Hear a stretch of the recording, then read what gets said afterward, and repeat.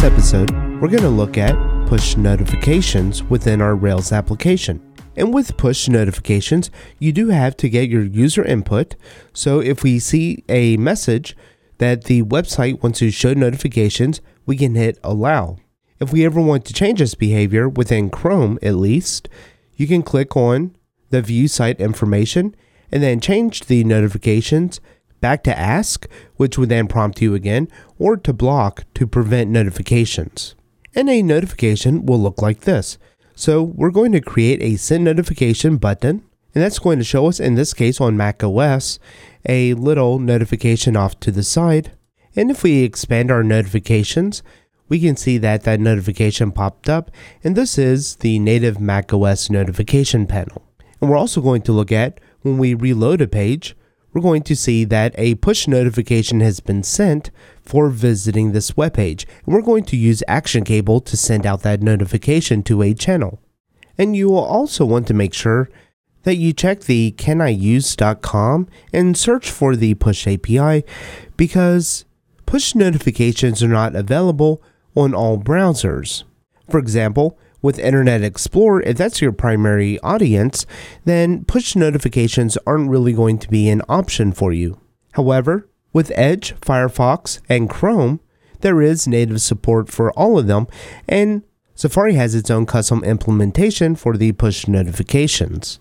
However, for iOS devices, push notifications are still not supported. So in our example application today, we're not going to do any kind of authorization or authentication around the notifications that get pushed, but we will look at that in a future episode. In this episode, we're primarily going to be focused on getting the initial framework set up for the push notifications.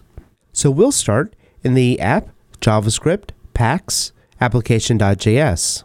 And within here, I'm going to put a notification, and then we are going to request permission. Once we request a permission, then we can run a function, and then we're going to take in the result. And you could do something like a if result.permission equals denied. Then you could do something. However, in this case, we're just going to first request the permission. And if we start up our Rails server, and if we go to our application and refresh, I'm going to set this back to default, and then it'll ask us to reload the page.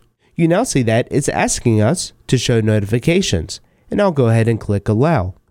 And then in our index action view of our welcomes controller, I'm just going to create a link, and it's going to be a link to send notification. And we want to send this to our welcome index path. And I'm going to just pass in a remote true on here. And this will make the request a JavaScript request.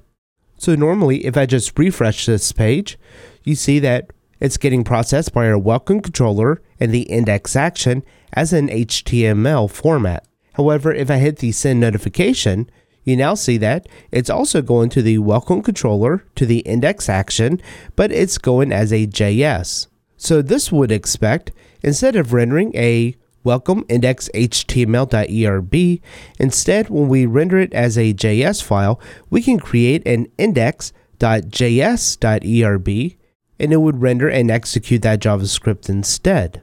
So in our welcomes view, I'm going to create another file, and this is just going to be our index.js.erb.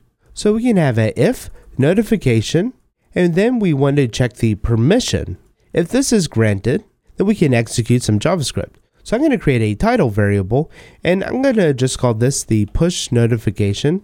I'll then create some kind of body text, and I'll just call that the triggered by link. And then we can create some options.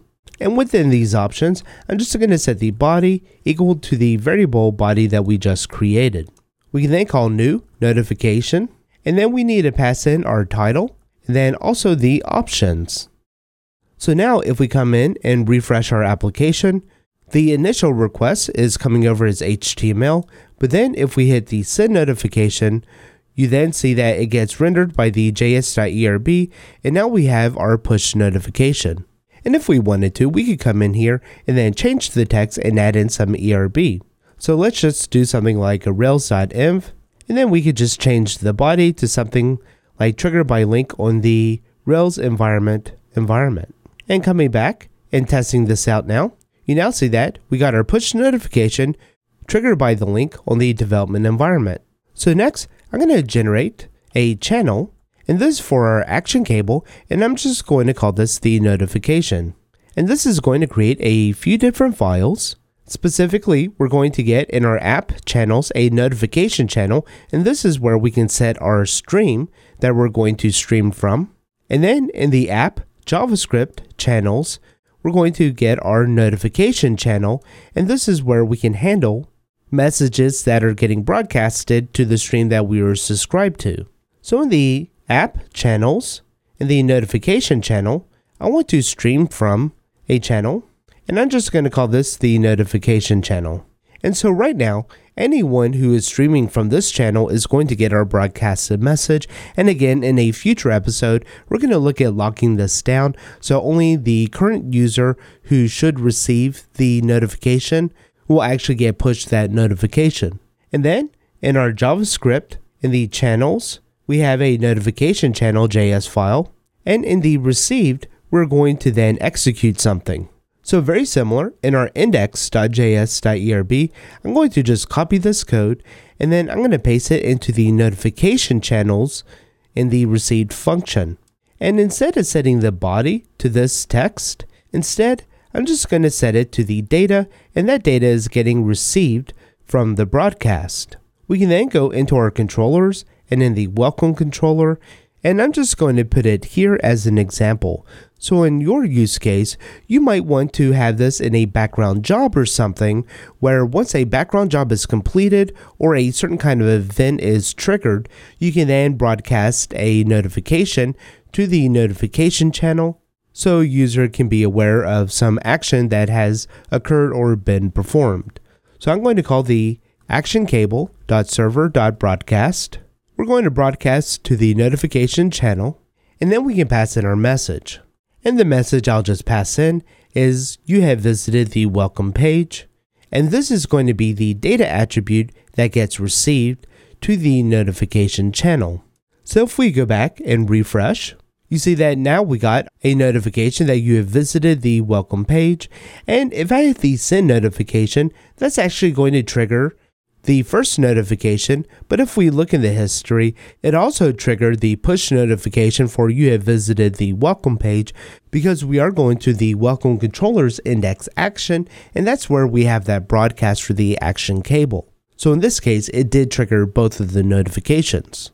And so in a future episode, we're going to look at locking down our action cable so the push notifications only get broadcasted to the appropriate users.